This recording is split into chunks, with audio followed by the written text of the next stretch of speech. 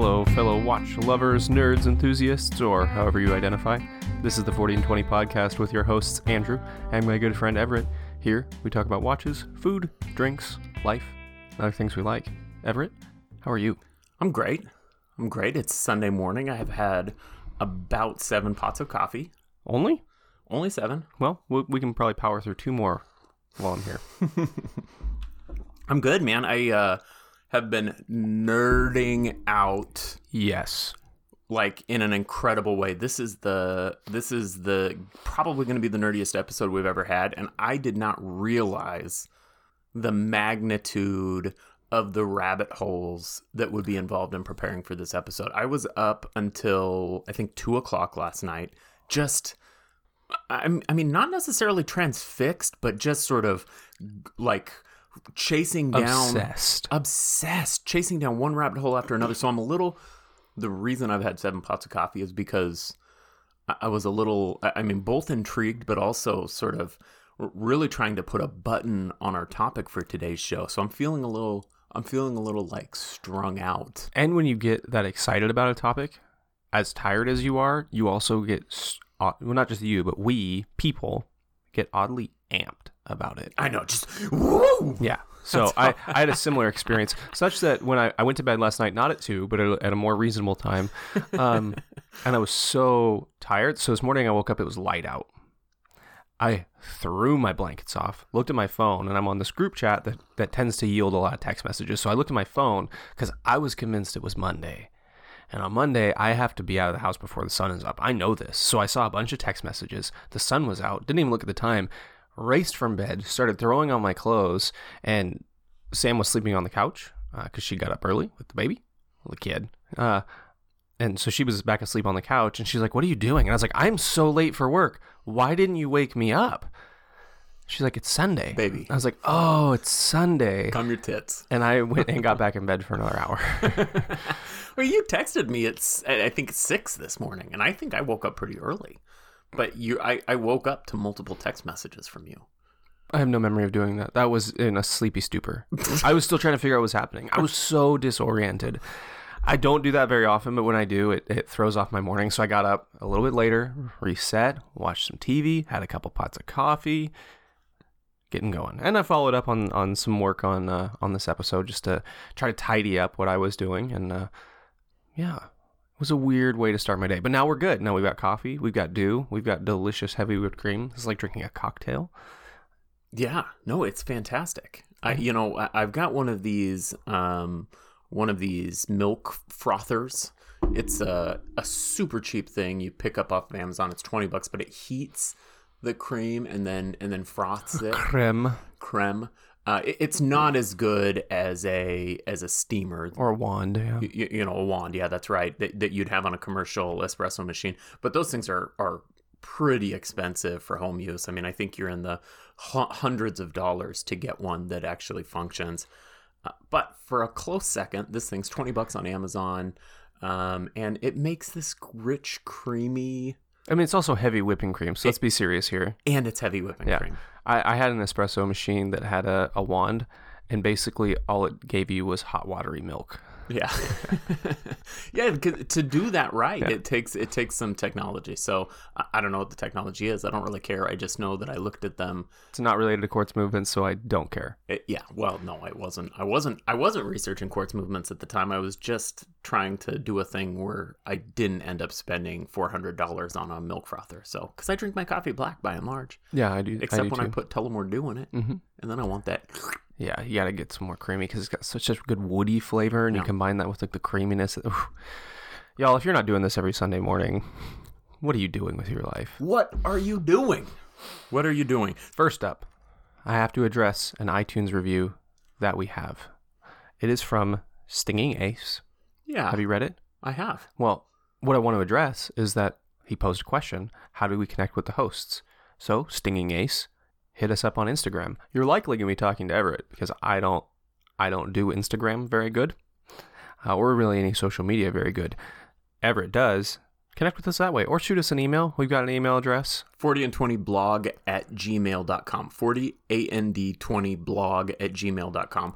At the time we made that email address, I assumed there would be a blog that went with this. Yeah, as it turns out, we're just taking pictures and talking shit. So for sure. The single best way to get a hold of us is via Instagram. No doubt about it. But yeah, 40and20blog@gmail.com. We check that multiple times per week, but there will be some delay. I mean, I'm on the gram 10 times a day. 20 hours or so a day. 20 hours, that's right.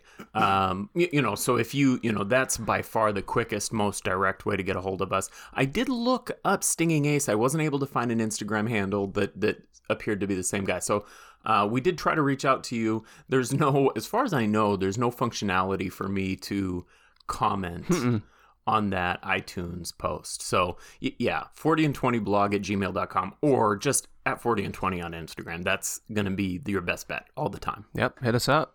Thanks for reaching out. I'm glad to have you. Slide into the DMs. One other thing he noted. Is that a euphemism? Yeah. Okay. Yeah. One other thing he noted, he took umbrage with our review of Wheel of Time and said, "You guys, it gets slow in the middle, but stick with it." Oh, okay, I'm sure that's right. Sorry about that. If you know what Wheel of Time is, then you know what I'm talking about. And if not, co-sign on his complaint.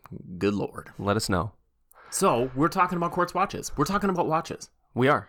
Quartz watches. We are, and we're diving right into it because, as you might have guessed from Everett's intro, this is a heavy topic. This is a big topic. This is more than likely than not going to be our densest topic, but we're going to keep it fun. I hope we can keep it fun because this shit is not fun. Yeah, it is. Well, it's fun. Yeah, no, you're right. It's fun. But it was kind of not. I mean, it was kind of intense to research for this. I felt more intense than I've ever felt before researching for a show. The stakes are high. We have 1,000 Instagram followers, everyone. And in light of our 1,000 Instagram followers, we have a special surprise. We still have to work out the final details on it. And we will update you via Instagram in the next week or so on what we're going to do to celebrate our 1,000 Instagram followers. That was a double snap. Yeah. Y'all. What up? What up? Thank you for all your engagement. Please keep engaging with us. I imagine this was a listener idea, our quartz movements. Yeah, no, it wasn't. Yeah. It was just something that sort of came to me because you failed to do your job and you hit me up and said, "What are we going to talk about?" Well, I had some ideas, but I like to solicit your input. But keep sending us ideas. We were texting last night, and our goal is to not have to come up with any show ideas of our own. So that's my personal goal, because then I can do absolutely minimal effort. But also, we like engaging with you guys. We like answering the questions that you have, because they're likely questions that we have, because most of you are far smarter than we are, know more about this than we do. So if you've got a question, it's certainly a question that we didn't even know we had. Yeah, that's right. That's right. And we've got some good recommendations for shows. You know, it's one of those things where you have to sort of, you have to become inspired. So it's not just that the idea is good, but that you have to also be inspired by the idea. We've got a recommendation right now out there, a good recommendation to do Swedish watch brands. And I've yet to be inspired by that. But I've brought it up a couple times. I think we should do it. We'll do it eventually. We have not done it yet. No, not yet. But it's on the horizon. So shall we get into the main topic? Dude, let's do it. Let's do it. So I think that it's maybe important before we start to talk about what a quartz watch is to just sort of really quick bullet point of the history of a watch movement. What is a watch movement? How does it work? Do it. Do me. So a watch is just a measure of time based on a known oscillation frequency. Any sort of clock is a measure of time based on a known oscillation frequency. So, whether that's a pendulum-based grandfather clock. Or a candle that burns at a uniform rate. Well, yeah, I suppose you could do that. Maybe the least precise method I've heard.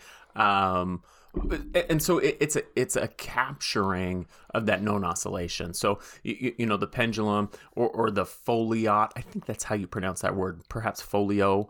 I wouldn't know how else to say it. But these sort of predecessors to the modern, I say modern with finger quotes in the air, hairspring, balance spring, escapement, mechanical movement, the predecessors to these relied on heavy weights to move an oscillator or to regulate an oscillator. And so, if you can imagine, a pendulum clock on your wrist is going to be highly susceptible to movement, and frankly, it's not going to work At all. It needs gravity. And putting those things on boats was hugely problematic for very obvious reasons. Yep.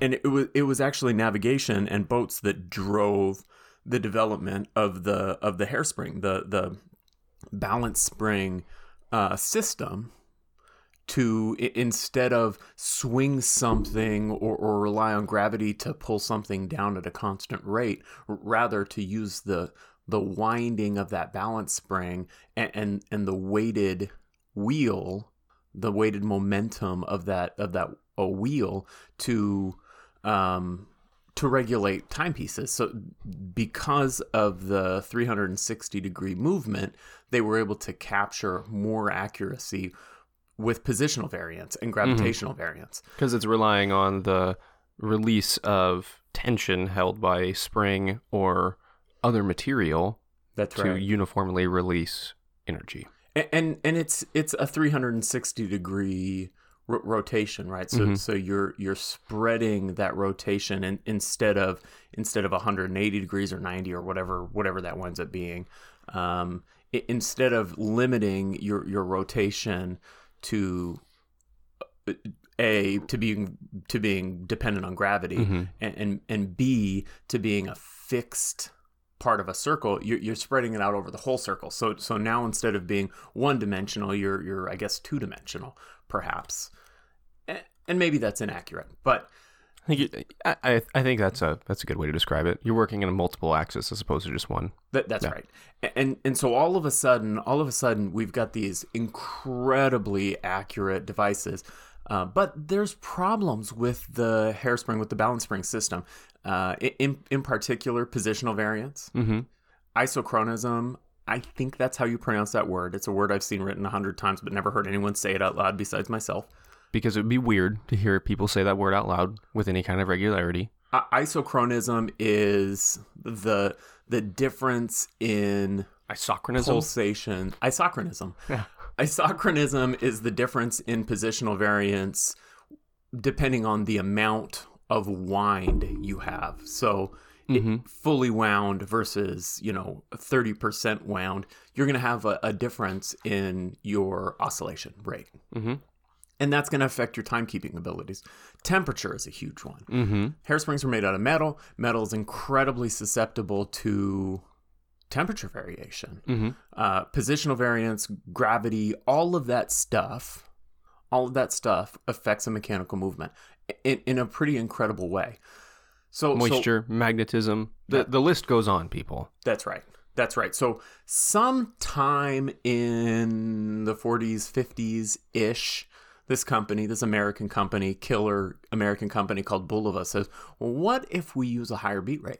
What if we use a tuning fork? A tuning fork that is going to vibrate instead of a relatively slow 28.8. We'll do a faster vibration, 362 hertz, and that is going to get rid of some of these problems. And it did. Boom. So Bulova changes the world. As we've heard multiple times, Bulova changes the world with this tuning fork movement. Now, if you've ever heard one of these old Bulova Acurus movements, you perhaps have heard that they hum. They hum because it's a very slow or relatively slow oscillation rate. I want one so bad. I know. I love listening to watch movements. I'm not a huge fan of listening to the SNK, the whoosh whoosh. Not a big fan of that. But I like it. It's a little loud for me, but I love listening to movements, and listening to a movement hum would be one of the most pleasing experiences of my life. Yeah, when I had that, I built that strap for that old Acurus, that vintage Acurus. And we had the chance. Yeah, that's right. It was just a very cool movement, but I didn't become intrigued by the movement until just after we did that episode, and I feel like kind of missed out on some of the neatness. Probably, yeah.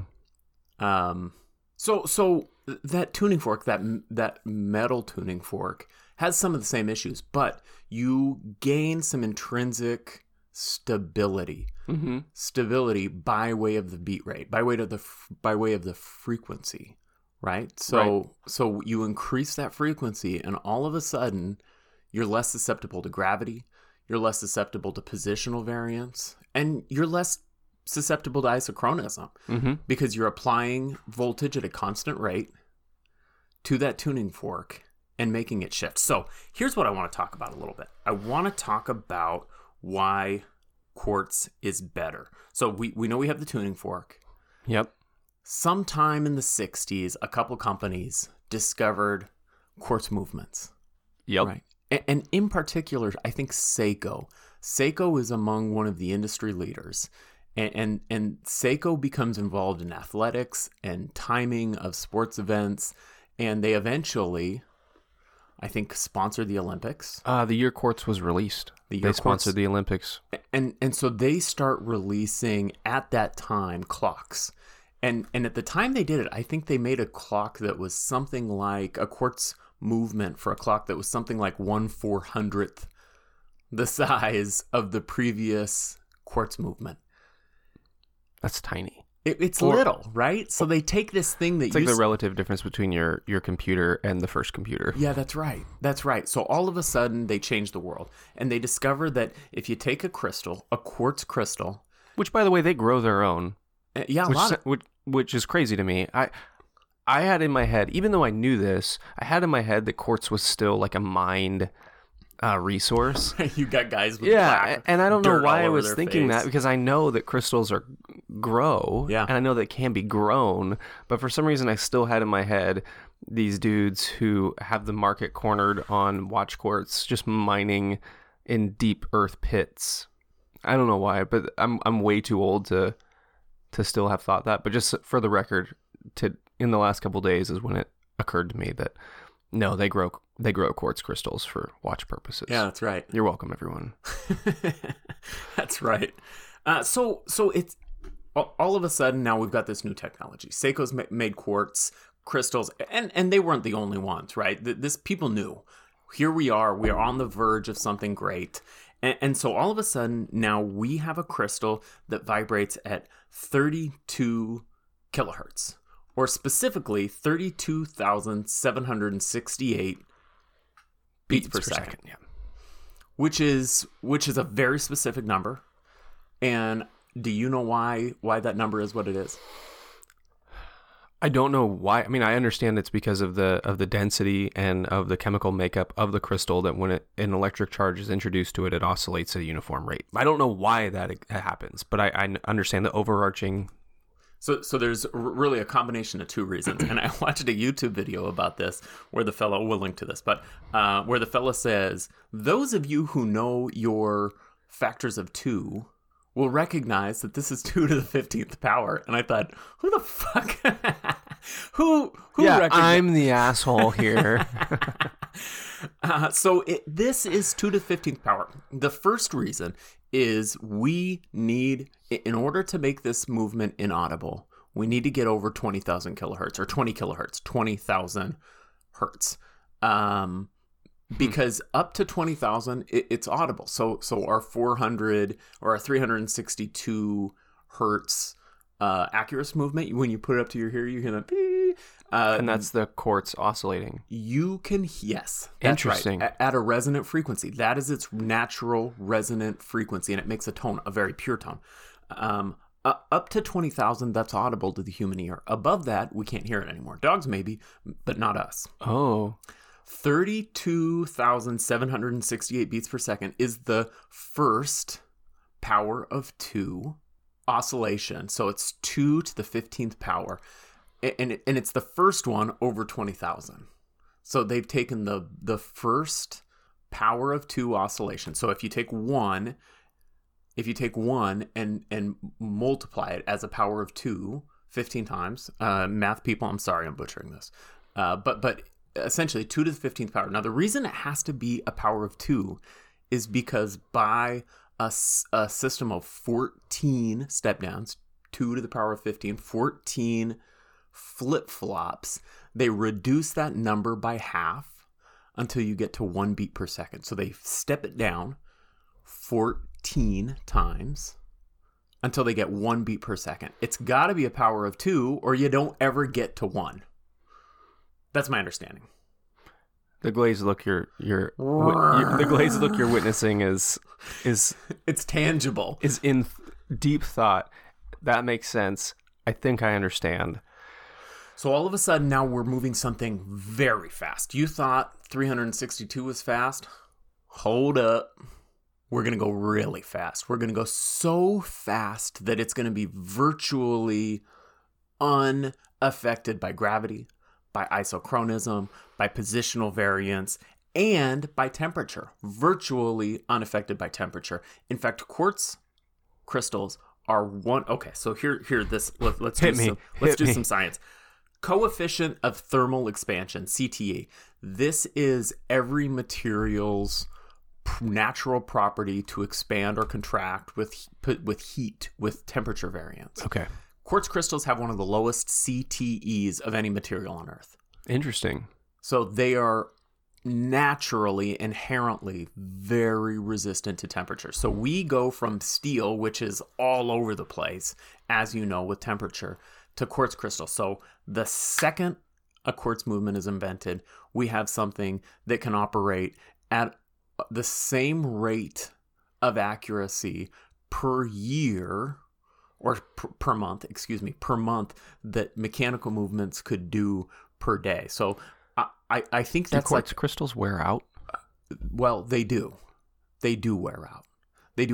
But the quartz crystal is going to last a lot longer than all the electrical components. Than the circuitry. Yeah. That's right. So yes, this is big.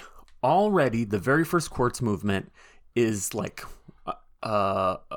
several orders of magnitude more resistant to all of the external and intrinsic stability issues that we had with mechanical movements. Questions, comments, concerns? I've taken over and I apologize. Whew. I think you'll have your opportunity later. Whew. No, I am about as on board with what just happened as you are. So we've got this quartz movement. Wonderful. Temperature, gravity, isochronism were virtually unaffected. However, temperature still winds up being the biggest factor. So we've got... Which is interesting when you think about all the things that how stable quartz is, that they were so focused on refining the process that a material that is virtually unaffected by temperature, that's their focus. Yeah, that's right. That's right. How good is this movement already that they're worried about something that only kind of affects it? And so we're talking about very accurate movements that in the 70s, 80s, and 90s are getting as good as 20 seconds per day with anecdotal variation that's even better than that. So not 20 seconds per day, 20 seconds per year. Mm-hmm. So even with unthermal compensated quartz movements, we're super duper accurate. And an emerging technology. That's the most impressive thing to me, is an emerging technology that's still not fully understood, still not fully throughout the market, still not adopted and pushed by everyone. We're dealing with the most efficient, the most accurate watches in the world. That's right. That's right. Super duper accurate, crazy accuracy, wonderful stuff. But us being human, we can do better. We know we can do better. We have to do better. And it makes sense that this technology, primarily coming out of Japan, is focusing on getting better. Smaller, more accurate, mo better. Mo better. And I think that's I mean, obviously the Japanese created the quartz watch and they were the reason for the quartz crisis, but I think the reason quartz was so effective and remains so effective is because that's so much of the identity of Japanese manufacturing. Smaller, better, faster, mo better. So before we move on to thermal compensation, can I make a point? I don't know. I mean, is it going to be a good point? I feel like it's my podcast a little bit. I mean, and yours, equally mine and yours. But I feel like it's my podcast, so if I want to make a point, I should just do it. Maybe. I mean, we are the co-hosts. Should you run it by me? Should we take a stop? I'm running it by you right now. Okay, let's do it. Okay. So we tend to talk in binary, right? we tend to talk about watch stuff in binary, right? So you've got mechanical, you've got quartz. And mechanical is mechanical, and quartz is something different. It's electronic.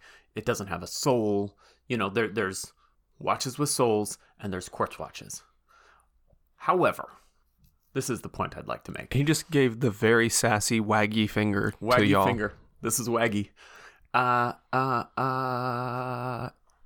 going to step out on a limb and say a quartz crystal oscillation is mechanical. A quartz crystal is a mechanical oscillation. You are whacking. So when you take a tuning fork, you whack it, Bump. and it goes until it stops, and then you whack it again, and it keeps doing it. And that's what Bulova did. Is they're whacking with an electrical signal this tuning fork. That's what Bulova did. They were whacking it. They were using an electromagnet to repel the tuning fork, and then also applying current to the electromagnet to, at a constant rate, whack this thing. I don't think you're going that far out on a limb. I don't know that you're going on a limb at all. I think the reason for the divide is important for definition in describing the type of type of motor. I mean, it's a diesel conventional. Right? It is. It is an important distinction. But I do agree with you in trying to draw a similarity between a mechanical and a quartz movement, in the sense that a quartz movement is mechanical in its own way. I mean, in a way, it's not in its own way. It's mechanical. It's a machine that is running. But I think that line to be drawn is important because quartz watches are not soulless. Well, I mean, they are soulless. No, they're not. But in they're the not. same exact way that a mechanical watch is soulless. The quartz was grown like a human. Right. It was grown. Okay. Nothing in a mechanical watch is grown. You're giving it organic properties. It has organic properties. It grew. Okay. But I think... So you're arguing that a quartz watch has more soul. No, I'm arguing that they have soul. I think to say that a mechanical watch has more soul just because a person took a file and shaved down all these little pieces to fit it together, and a quartz watch had a crystal grown. I take issue with saying that quartz watches are soulless just because they're not typically as decorated a movement. You don't typically get exhibition case backs on quartz watches. Mm-hmm. You don't get to manually wind it or wind it with your wrist. Those are not reasons for it to not have a soul. The same amount of time and effort has gone into quartz movements as has gone into mechanical movements in the development. I don't say not every mechanical movement that's out there right now. Individually, yes, it's getting more attention from a person than a quartz movement. Quartz movements are angels with dirty souls. Yeah, they're brought down from heaven and dropped into your watch and will power it forever. So we've got this crystal. Now we've got this crystal. I'll just move on. Did you almost spit coffee? I did. That's awesome. So now we've got this crystal that we're whacking. We're whacking it and making it vibrate. We're making it flex at 32,768 hertz, 32 kilohertz, which is just extremely accurate. And the other thing about a quartz crystal is it creates a tone.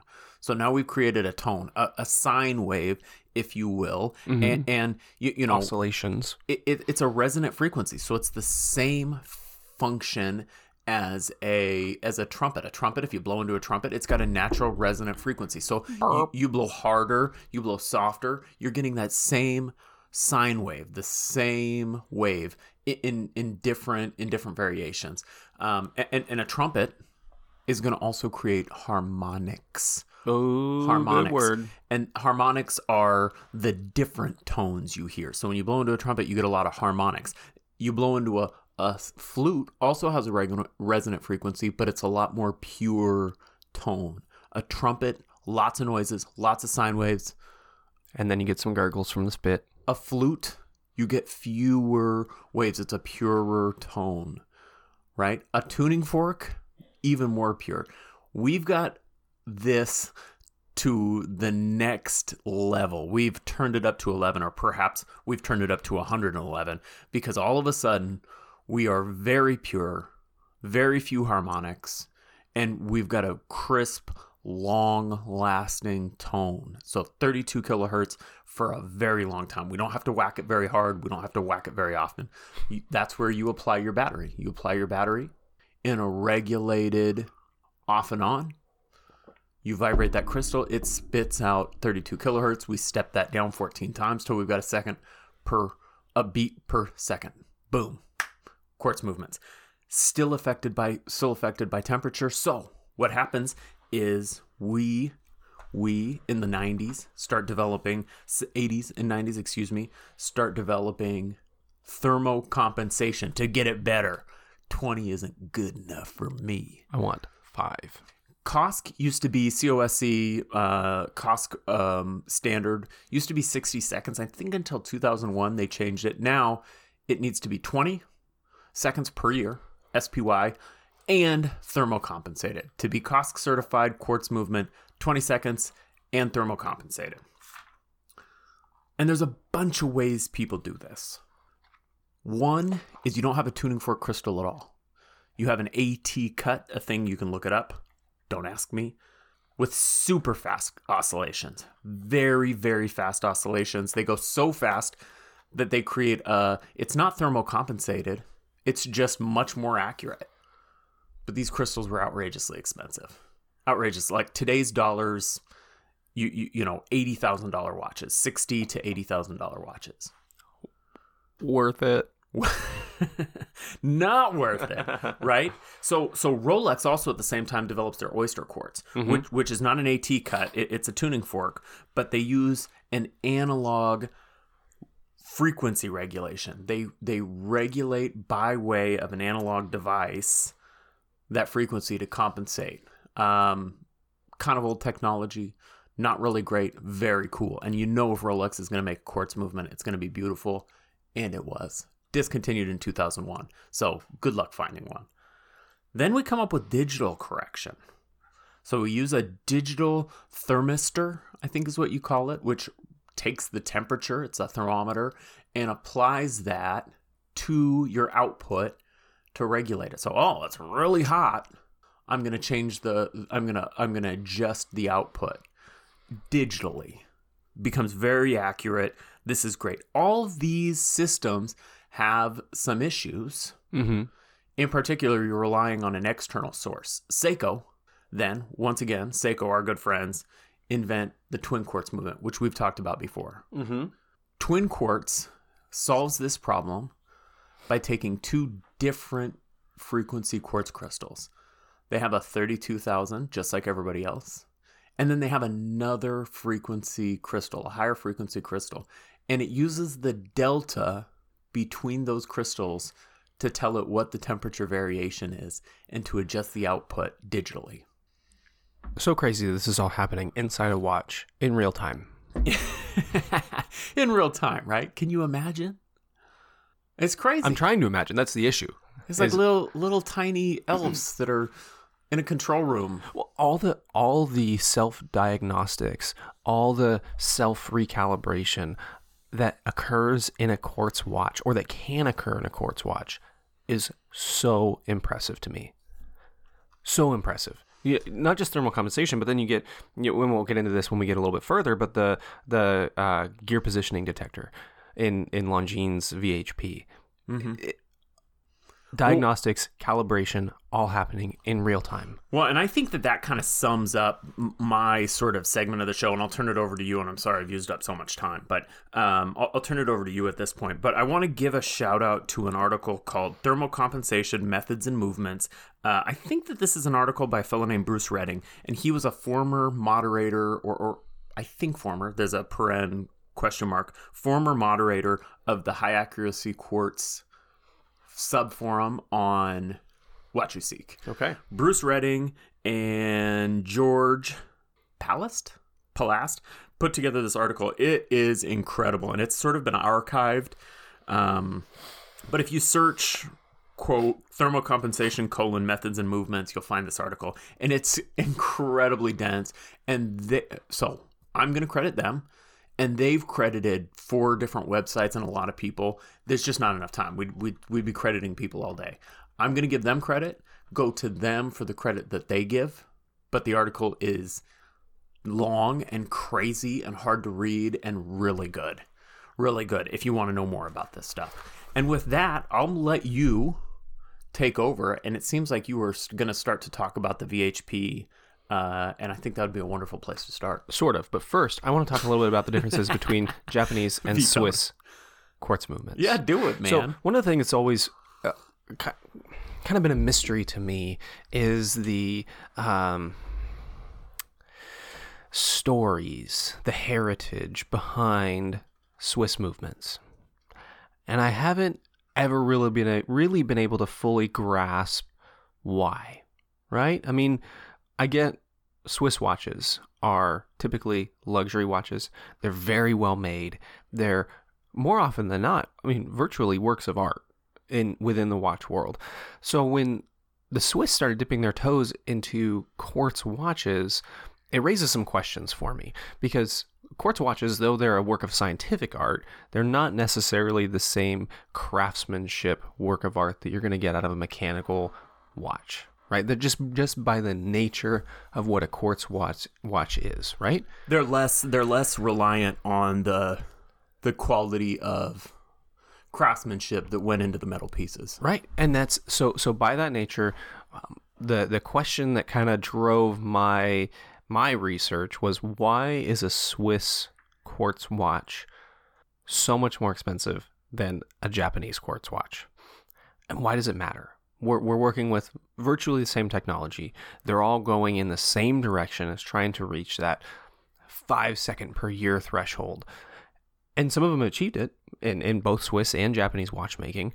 But what's the difference? What's really there that's different? And where I've kind of come to is breaking quartz watches down into I'll say 2 categories: repairable, serviceable, not repairable, serviceable. And the main component of that repairable, serviceable, or not repairable, serviceable, repairable, I think that's fine. The main difference between those 2 categories is in composition of components, whether they're using plastic or metal. But then when you dive a little deeper, even metal quartz movements, though they are repairable and serviceable, there's not a incentive to do so. And the technology is developing faster than the incentive to replace. Right. Let's take your phone, for example. When you break your phone screen, do you replace it, or do you just get a new phone? Well, I replace it, but yeah. Well, we're a little bit different types of people. But like, so for me, for example, when my iPhone battery goes bad, I pay the $50 money and I get a new battery, because I don't need anything different about the phone. I just need a new battery. Yeah. And that's what we're coming down to. And I think that's actually a really good example of a quartz watch and movement. It's just popping out the movement, giving you a new watch. So one of the things that I pulled down, the Longines VHP. Very high precision. And this was introduced at Basel in 2017. Yeah, so a relatively new watch. Yep. And we're going to talk a little bit about it, but just as an example, this is a metal movement, repairable, serviceable movement. A WatchUseek user, which will have a link to his article, needed it. Do you know his name? I don't remember his name because I wrote it down. I sent you the You're link. The fucking worst. You'll get show note credit, man. I'm sorry. Regardless, he reached out to Longines for a service on his movement, and Longines recommended just popping out and putting a new movement in, because the economics of it aren't worth it. To pull apart that entire mess of circuitry, just replace the movement. So when we get down to it, the difference between a good or bad, or winner or loser, or however you want to frame it, quartz, isn't even in its serviceability or repairability. It comes down to what it can do during its lifetime, because all watches have a lifetime. Mechanical watches have a lifetime. There's some that you're just not going to be able to service. The damage is too great. The parts are too worn. You're going to get to a point where you have a restored watch, maybe, but it doesn't have original parts. Yeah.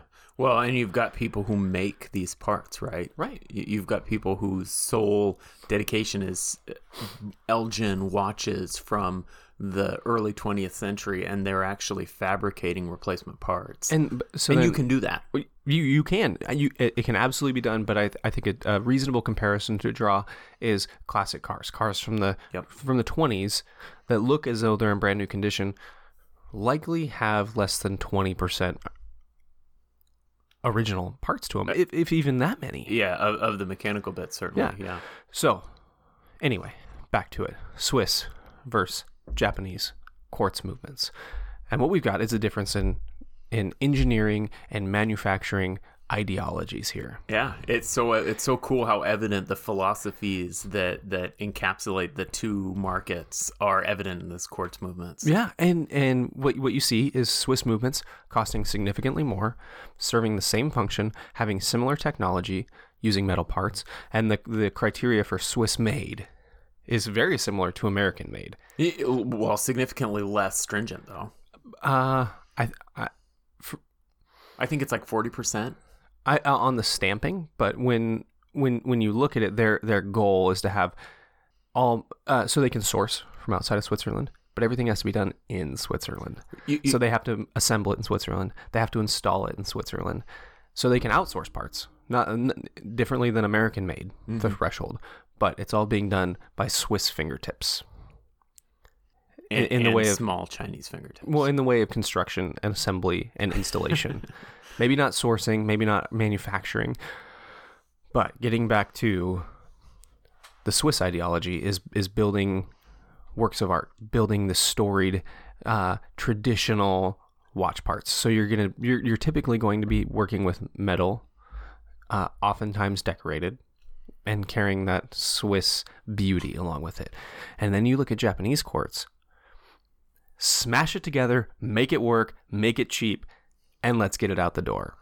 And with the same 23-year or so lifespan. Yeah. The same 23 years out of the quartz movement you're going to get out of the plastic Japanese movement. And there's a few notable differences that we'll bring up in specific movements, but generally speaking, that's the difference you're getting. You're getting manufactured for manufacturing's sake, for efficiency's sake, and you're getting manufactured for maintaining the Swiss tradition sake. Yeah. And that's the biggest difference I can draw. And there's going to be exceptions to the rule. Okay, of course. Beat down the door. Bring your pitchforks. Bring your torches. But that's the big difference. Because, right, the Seiko 9F movement is perhaps the simple, most beautiful, most sealed, most efficient, pure quartz, I'm going to say pure quartz movement in the world. And that's Japanese, fully Japanese, the Seiko 9F. And you've got ETA movements that are not trash because they're good movements, but you've got ETA movements that are just manufactured for the purpose of plug it in a watch, power the watch. When it dies, it dies. Right. Ronda, for instance, makes a ton of very affordable $20-something attractive but pretty simple quartz movements. And it's form over function, I think, is the general rule coming out of Swiss watchmakers, and function over form coming out of Japanese watchmakers in the way of movements. And that's boiled down. That's as simple as it's going to get. Mm-hmm. I'm not going to go into every example, because I think if we can boil it down to just the rule, we couldn't go into every example, right? I mean, we simply could not. We'd have to dedicate it. We'd have to dedicate weeks, months, perhaps, to this. Maybe just our entire podcast. So, all that being said, let's talk about some specific watches and their movements. Quartz, obviously. Yeah. Let's talk about those. Yeah. Let's start, since we've already talked about it a little bit, the Longines VHP. Yeah. It's powered by the L2882, and it is plus or minus 5 Plus or seconds. 5, you said something stupid. I did say something stupid. Finally, plus or minus 5 seconds a year. And this dropped at Basel 2017. This is brand new technology. And the most impressive part of it to me is what we've talked about already. The diagnostics and self-regulation that occur in real time in this ultra high accuracy watch. They've upped the ante. We've got the gear positioning detector, which recalibrates it not only monitors the watch. Because already it's a thermal compensated quartz movement that's as accurate as anything in the world. Already, it's tied for the most accurate watch in the world. The Citizen A660, is that the movement? Yes. Yeah. It matches it. But what it's got is already the most accurate. And just in case you find a way to fuck this up, it'll fix itself. Up the ante. After magnetization, after shocks, it'll identify, oh, hey, we're a little out of sync. We're at plus or minus 7 a year. Let's fix this. And it will recalibrate itself to get back on time. And you know my favorite part about the Longines VHP is that they offer it in watches that you and I could afford. Yes. It's the one movement that I think we're going to probably spend any time on in the next 20 minutes or so that is affordable for you and me. It is. And it's got a perpetual calendar that's good to 2100. That's the year 2100. I can't wait till that year. It's all Swiss made. And you're going to get some, I mean, you generally speaking, you're going to pay about $1,000 for a watch with this in there. But it's available. You and I could... Yeah, that's right. $1,000 is a lot of money. But it's totally accessible. We could do it. And they look good. It's not just a throwaway. It is a beautiful watch. Yeah. For $1,000, beautiful movement, obviously, because it's coming out of Switzerland. Yeah. Cutting edge of technology. And sort of flagshipy. But potentially one of the most technologically advanced movements on the market. How cool is that?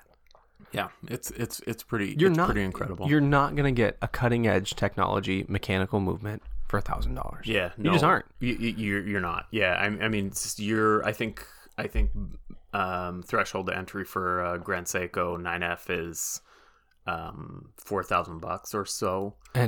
But damn, so next on my list, well, what have you got before I hog this all? Well, no, it's your time to hog. But can we talk about the redheaded stepchild, the Bulova Precisionist? Can we please? Because I love it. Because that you can get a Precisionist for even less than a Longines. For $250. That's right. So, but it's different, right? It is. It's different. It's different than all of these. It accomplishes accuracy, not by way of thermal compensation or they just said. They make it a non-issue. Let's make it go faster. Yeah. Let's up that ante again and just make it go faster. Yep. Let's make it go 262 kilohertz, which is something like 8 or 9 times as fast as a baseline 32768 movement, and deal with the instability in that manner. And when we do that, we've also got the ability to make it sweep smoother than any other mechanical movement that's ever existed. The only watch that sweeps smoother is going to be a spring drive. A spring drive, that's right. That's right. Because it really is sweeping. And it doesn't matter. It doesn't matter because you can't tell the difference. Right. The human eye can't tell the difference between a 262 kilohertz and a spring drive. I mean, you just it's invisible, right? Maybe if you put it in a loop or you put it on slow motion or whatever, but who cares? That's stupid. I can't detect it with my eyeballs. You can't. Also, plus or minus 5 seconds per month. Different. That's so not as accurate. That's not as accurate. But a minute a year, people. Come on. Yeah, I think these precisionist movements are super intriguing, and I think it's a shame almost that we're not talking about them more because we should be. But you know why we're not? Because they're in Bulovas. Bulova, fuck you. We've had a number of offers to invest in the Bulova acquisition. We are in negotiations right now. We're still a few billion short. Well, I think they're a few billion high. We're trying to get them down to what's in my wallet currently, which is a button for some reason. Who has buttons in their wallet? We're still short. Still short. Yeah. So free sandwich though. What's next? I mean, okay. So we're through the Longines. We're through Longines. We're through the Precisionist. Let's get into the spring drive. Boom. The only note I wrote next to spring drive. Come on. What they've been able to accomplish in this movement is stunning. Well, and can you so to take it away, and then I'll give it back. Is this a pure quartz movement? It's not. So tell me about why it's not. Oh boy. Okay. He just scratched his head furiously. Spring drive is, I'm willing to argue, the next step of ultra accurate timekeeping. I think that this is going, with how impressive spring drive technology is, how relatively easy it is to accomplish, it will be shocking to me if we don't see spring drive technology emerging in other watch brands in the relatively near future. Spring drive technology is a combination of mechanical technology and quartz technology, similar to a mecha quartz in the way that they combine the two technologies. But what we're dealing with here is a winding function that is releasing tension, powering your quartz crystal, and keeping time in the simplest of terms. Any more than that, and it's going to blow my mind, because reading about it, it just blows my mind. It's such a simple, elegant solution to accurate timekeeping. It's combining the best qualities, the most attractive qualities of both functionalities, and marrying them and producing a beautiful movement that does exactly what we want it to do. But so here's my question to you, and you know more about spring drive than I do. So tell me this: why is it that it's better? Because it seems to me that it's possible that it's purely romantic. That the spring drive movement in and of itself is purely romantic. We want a way to make a mechanical movement more accurate. Why not go the Longines or perhaps the Bulova method and make it more accurate just by inherently increasing the beauty of the quartz movement? I think it is purely romantic. I think the reason they kept the spring drive technology is so that you get that beautiful, so you're not getting a sweep, you're getting a consistent rotation. There isn't a bounce, there isn't 100 ticks a second. It's a consistent unwinding of this spring. And I think it is a purely romantic thing, but the technological achievement in combining those two is, I think, the beauty of it. And what's so fascinating is that it was accomplished by the Japanese and not the Swiss. This seems like a Swiss solution to a quartz problem. Right, because it's so sort of over the top, ridiculous. Yeah, it is. And the beauty of these movements, just in and of themselves, you could put them in a display case. Never mind what Grand Seiko is doing in the way of dressing these movements. But it really seems to me a Swiss solution that was pioneered and is now being exploited in a good sense, capitalized on, maybe it'd be a better word, by Grand Seiko. Because it's pure. It's not the most practical solution. It's not. It's a completely impractical solution, because you can accomplish the same, for the most part, with the precisionist style of movement, with just ultra high beat, accurate timekeeping. But instead, they decide to combine these two technologies, give you the manual wind that you want, give you that automatic feel, that mechanical feel, with all the accuracy of quartz. I love it. I love them. Yeah. I want one so bad. Yeah, no, I think it's a pretty neat movement. I'd love to know more about it. But today, that's all you get, guys. We're gonna move on. And if I'm wrong, which I probably am, let us know. For those of you who know more about it than we do, weigh in. Let us know. But that's the best way I can describe what I think I know. Yeah, that's right. That's right. Well, so why don't we shift to the other sort of best in class, another Japanese company competing really with Longines for most accurate.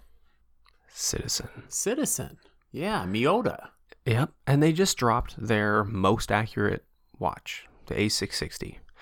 And the A660 has been around since approximately 2000, I think. But they continue to up the ante in terms of like Longines, the sitting on top of the movement adjustments.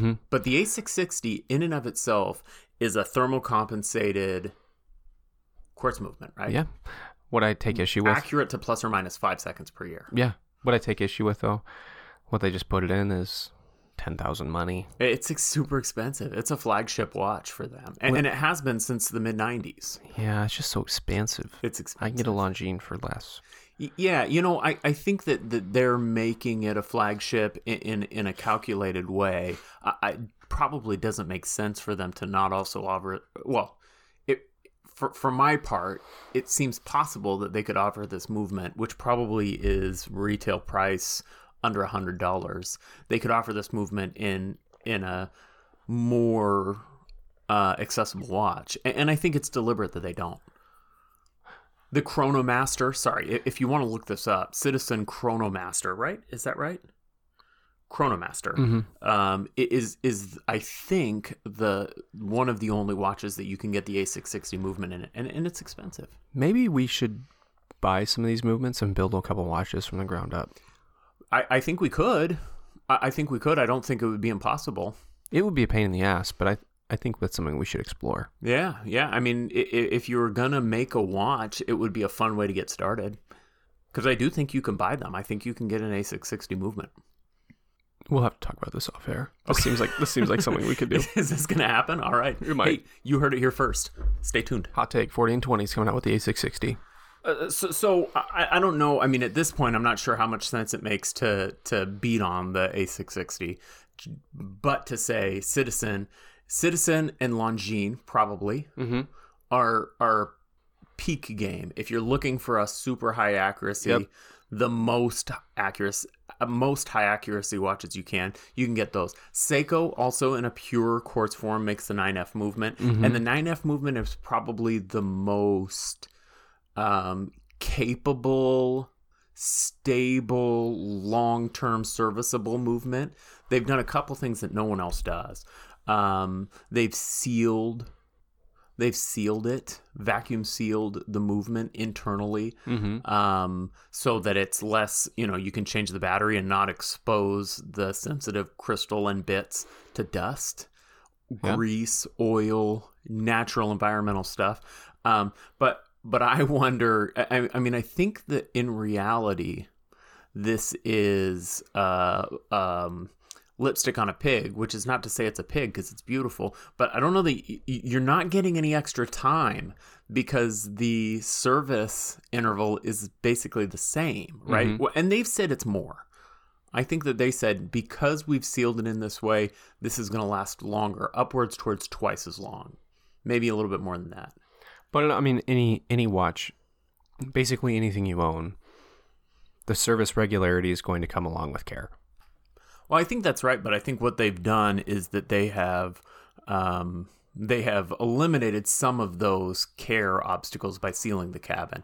And the other thing the 9F does that I think nothing else does, no other quartz movement does, is because Grand Seiko is known for these big sort of steel doffing hands, instead of having it beat once, they actually use 2 crystals to make it beat twice per second. And it doesn't look like a half-second interval. It's still just a 1-second interval.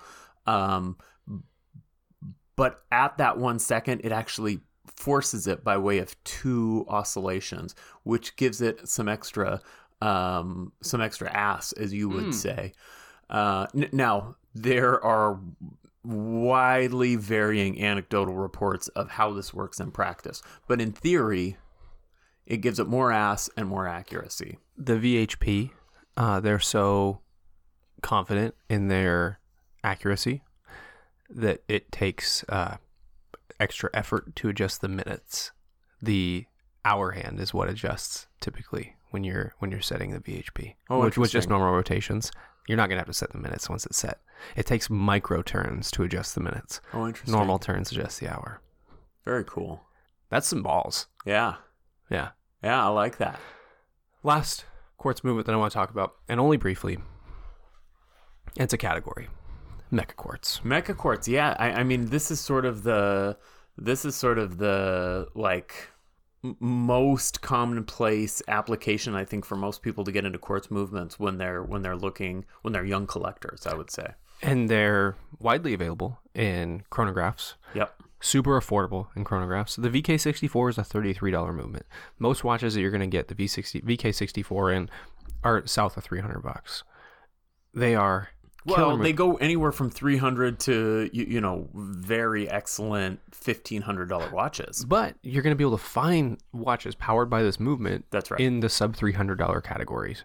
Right. And it's such a cool movement. It uses quartz to power the primary functionality and a mechanical operation to power the chronograph function. So you're going to get a really accurate chronograph function coming from a mechanical movement and the longevity and accuracy of a quartz movement for your primary timekeeping. I absolutely love Mecha Quartz. They look so cool. You're also going to get the flyback more often than not in these Mecha Quartz movements. So you're not going to get the sweep like you're going to get out of a typical quartz chronograph. You're going to get that flyback to zero, and I dig it. Yeah. No, I mean, it's incredible technology. And it's really just mechanical chronograph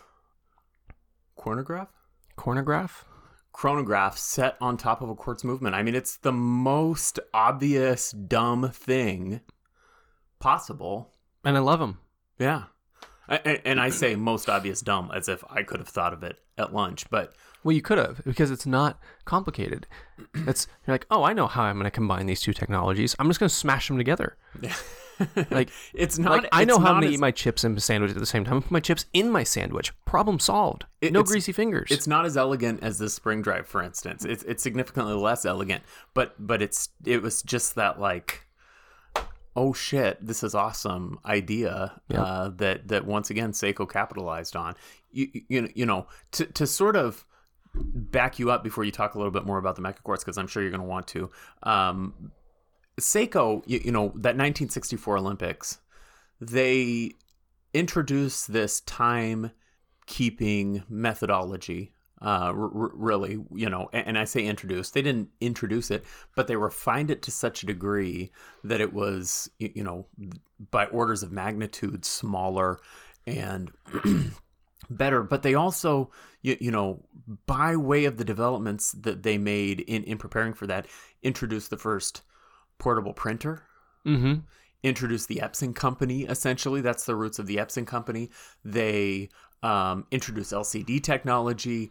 They, and eventually these things lead to the development of the spring drive and everything else. It cannot be overestimated the amount of import to that one development. And it's not that it was a singular development, but that singular piece of the Seiko story, how important this was to not just watches or clocks, and timekeeping generally, but to electronics. I mean, they did a thing, and we cannot underestimate the import to that thing.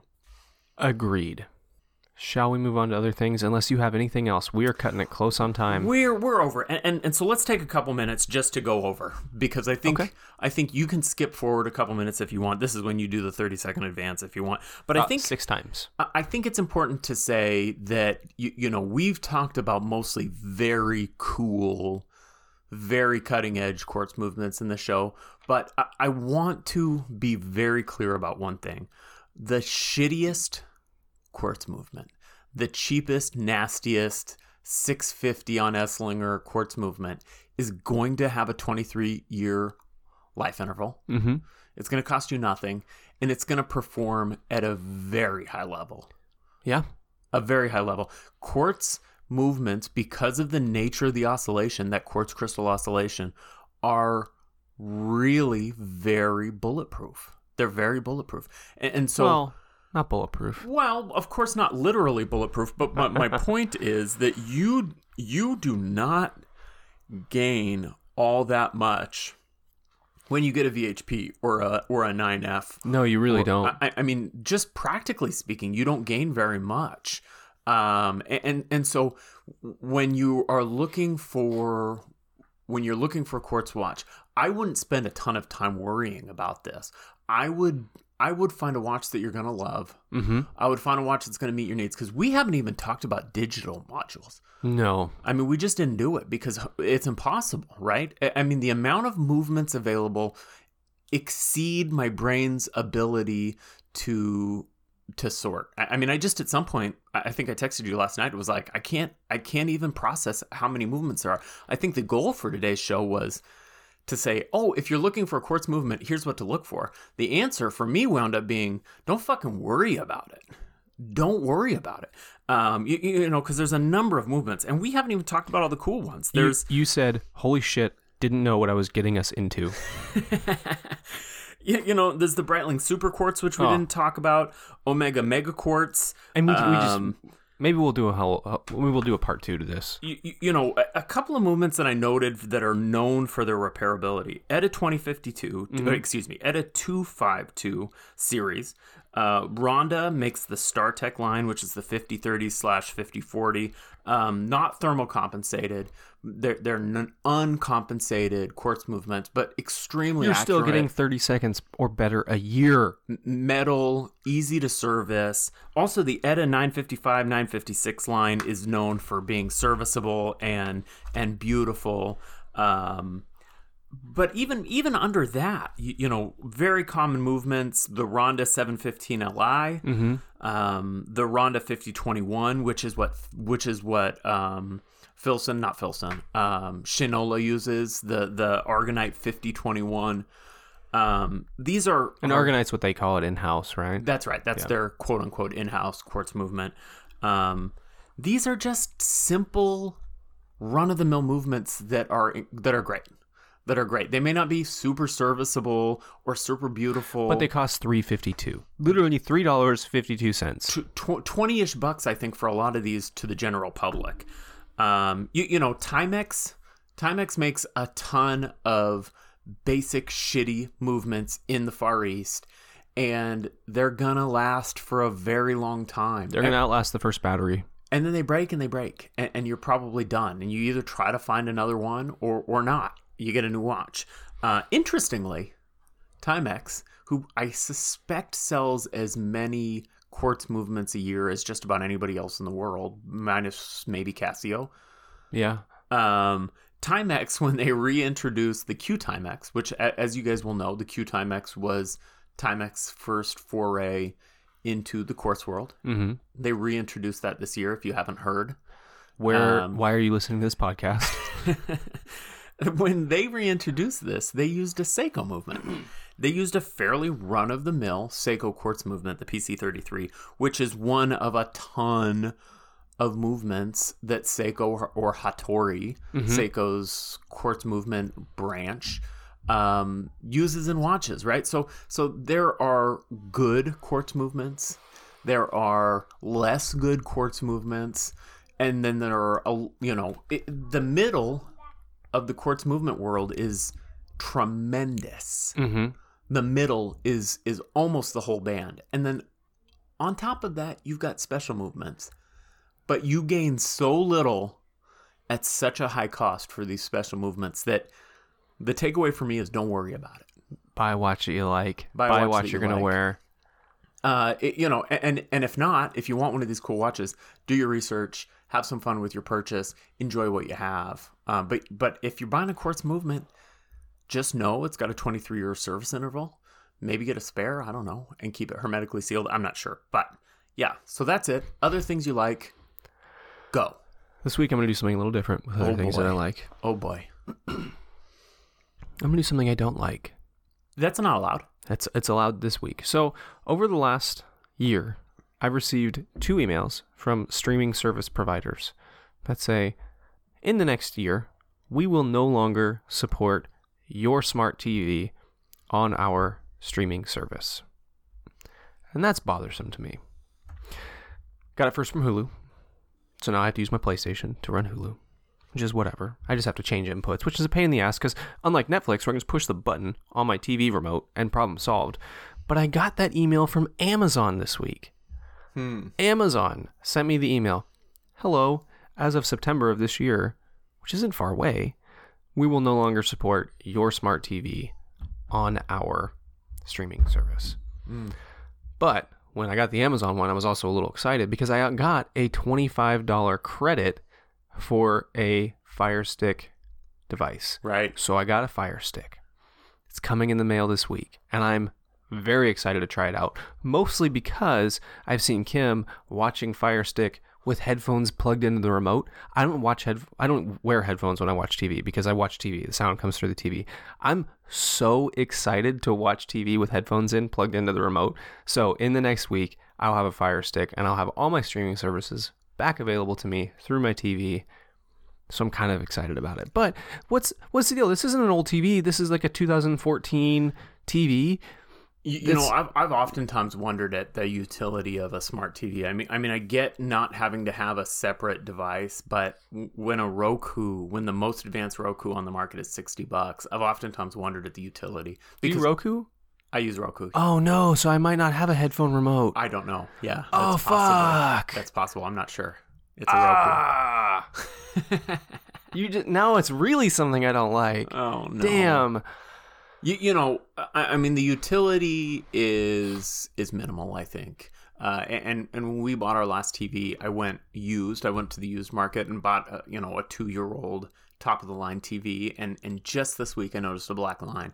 And so I've had to sort of start thinking about what TV do I buy? Do I want 4K? What do I want? I'm in that boat because I have a 5-year-old plasma and some ghost images remain for a while. Even when I do the screen wipe, and we bought it kind of at the peak of the plasma or LCD. That time I put the big dong on there and turned the brightness up when you're on vacation. And left it up for a whole week. So now I just have this weird big dong shadow on everything that I watch, which is really strange when I'm watching like Lego movies with my 4-year-old. He doesn't quite understand why it's there. He just assumes that all television shows have that watermark, but someday he'll learn. Yeah, no, it's a weird thing, man. Smart TVs, I've always sort of been anti, but having not really used one, I can't say that for sure. But the thing that occurred to me when I first started thinking about this was that likely the software you're gonna get from LG or Samsung or whoever it is that makes your smart TV is going to be less supported, harder to update firmware, and just generally less capable than an independent, a $50, $60, or hell, $25 Fire Stick. You know, Amazon can just snap of their fingers, kick you out a firmware update. And that's what they're doing. And you know, that is... There's utility in that. You know, cameras. You guys know we like cameras. But, you know, the worst thing about cameras is software. The software, the user interfaces on cameras are notoriously terrible. Submenus and just bullshit, and they're terrible. So yeah, I've oftentimes wondered about the utility. This idea that they're no longer going to support your smart TV totally in my head clicks, because now you've got to either get a new TV or get the device that you were going to have anyway. I'm just not going to worry about it. I'm going to continue using my Roku, which gives me Sling and Hulu and HBO and anything that I need, not to mention Netflix and Amazon. Yeah, well, why? Why smart TV? Why smart TV? I don't want you. Well, I do want you. I like my TV, but I'm now going to like my Fire Stick too. I've got another thing. Do me. When I was researching for watches, I found a video that will be linked below about how quartz movements work. It's a brand new video, or fairly recent video, and this guy is a nerd and he's awesome, and it's a fun video. He puts flip-flops on a chain and describes how you step down from 32 kilohertz to a beat per second. That's my speed. Yeah, that's my kind of guy. He's hard to understand. He's easy to understand as he's talking about this fairly complicated issue. So, but he linked me to a YouTube channel called Everythink with a K. Everythink, 2 words. This is a guy named Dom Burgess. You can find his website. I recommend going to his website, domburgess.com. He is a producer, a science video maker. He produces a BBC show, but he also makes YouTube videos for the general public. And as of late, he's been making these cinematic, fun comedy. He calls it SciComm, science comedy videos, and it's fantastic. He only has like 60,000 followers on YouTube, which blows my mind. If he keeps making videos of the quality he has, that number's gonna leap very quickly. But everything, DonBurgess.com. He talks about time travel and going to Mars and wormholes and, you know, fun stuff. And he does it in this very lighthearted, approachable way. Now, I will say, because of his dedication to be lighthearted and sort of comedic, sometimes you get lost in the sauce a little bit on the science, on the pure science of it. It can be a little hard to follow. Which is fine, because I'm not smart. That's right. You're enjoying the video and enjoying the aesthetics and enjoying the special effects, which he does a really good job of. So maybe not the most digestible in terms of a nerdy, brainy way, but it's a heck of a lot more fun. Yeah, I'm not going to write my PhD off of his stuff. I'm just going to, indulge my curiosity. Yeah. Well, do you have anything else this week? I don't. We're going on a long ass time, so I think it's probably a good time to wrap it up. Let's do it. Thank you for joining us for this episode of 40 and 20. Please check us out on Instagram at 40 and 20. Also, if you'd like to support the show, you can do so at patreon.com/40 and 20. Don't forget to tune back in next Thursday for another hour of watches, food, drinks, life, and other things we like. Bye-bye.